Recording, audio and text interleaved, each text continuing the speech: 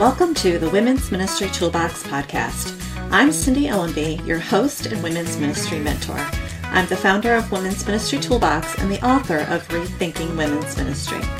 The Women's Ministry Toolbox podcast is a podcast for women's ministry leaders and team members of all stages, from new to seasoned, serving in their local church community. If you're looking for hope and inspiration, you've come to the right place. In addition to discussing the nuts and bolts of women's ministry, I'll be asking seasoned women's ministry leaders to share their best tips and the lessons they've learned. Together, we'll learn to build a flourishing, Christ-focused women's ministry.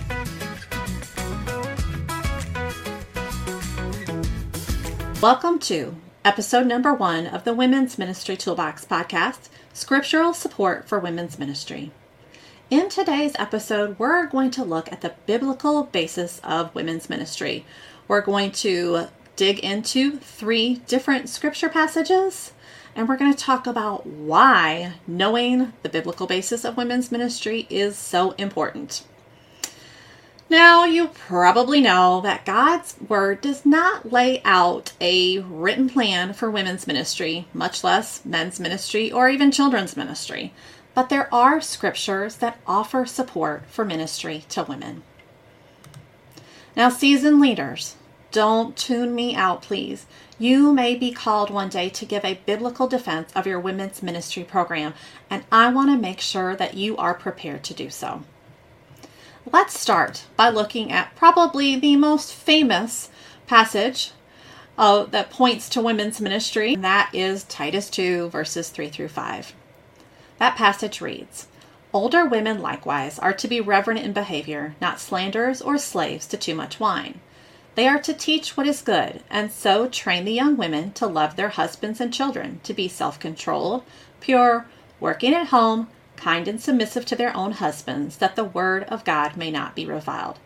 Now, I know there's some maybe possibly controversial stuff in that passage, but that's not where I want our focus to be. I want us to focus in on the end of verse 3 and the beginning of verse 4.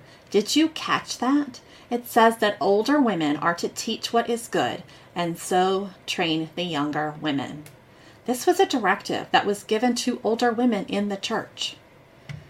We need to create a space for older women to teach our younger women, because in most communities, this is not happening organically. I hear stories all the time of young women who want a mentor, who approach an older woman of the church and ask them to consider discipling them. And more often than not, the answer they receive is no. Let's agree that women's ministry should be the place where older women teach what is good and train the younger women.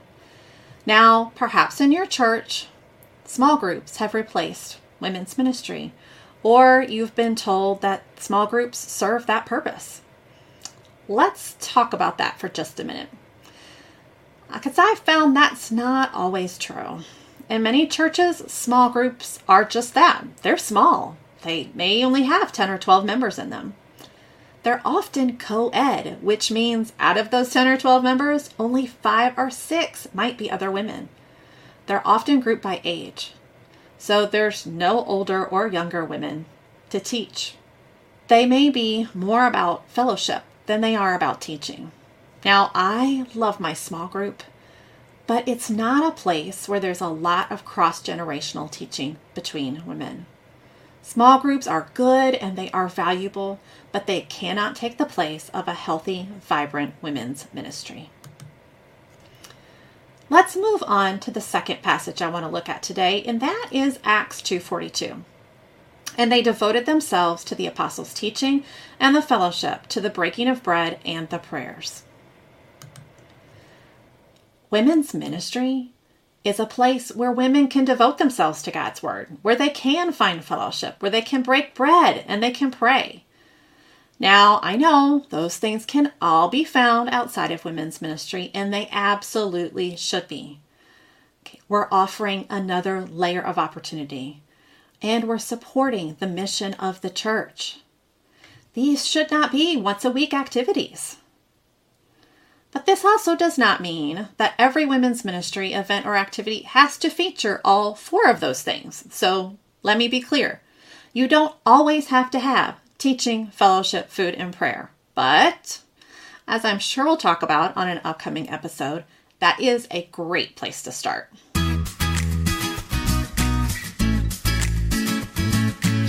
Are you launching or revamping your women's ministry? Do you struggle to get your women's ministry team on the same page? Well, my book, Rethinking Women's Ministry, Biblical Practical Tools for Cultivating a Flourishing Community, is designed to help women's ministry leaders and team members prayerfully examine what's working and what isn't. As God highlights the areas that need rethinking, you'll be able to form an action plan that will enable your team to reach more women more effectively and create a community that flourishes. You'll find Rethinking Women's Ministry on Amazon, your favorite online retailer, and at womensministrytoolboxshop.com.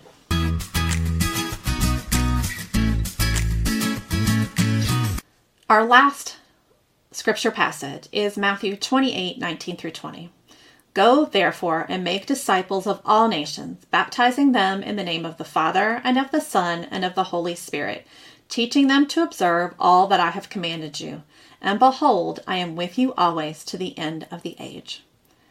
That passage may be a familiar one to you. It's often referred to as the Great Commission. Those instructions were not just given to the apostles in Matthew. They apply to us today. And I'm sure we'll unpack in a future episode how women's ministry teams can help the church make disciples. But for now, let's remember that women's ministry is an arm of the church and that it should do all it can to support the making of disciples. We can do that through things like women's ministry Bible study groups, events that focus on the Word of God, and times of teaching. Now, you've probably heard women's ministry can have a bad reputation. Some people think women's ministry is filled with just fluff and fellowship and that they are lacking depth. If you find that to be true, if you sense that your women's ministry team is maybe starting to lose their way a little bit, come back to the scriptural basis for women's ministry, and that can help you get back on track. The foundation of our women's ministry must be God's Word. It reminds me of a story from Matthew 6, the one where the man builds his house on the foundation, that's the rock, and the one where the other man builds his house without a foundation at all. Verses 47-49 say this: Everyone who comes to me and hears my words and does them, I will show you what he is like. He is like a man building a house who dug deep and laid the foundation on the rock.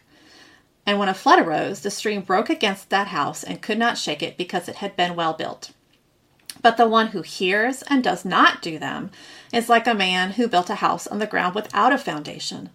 When the stream broke against it, immediately it fell, and the ruin of that house was great.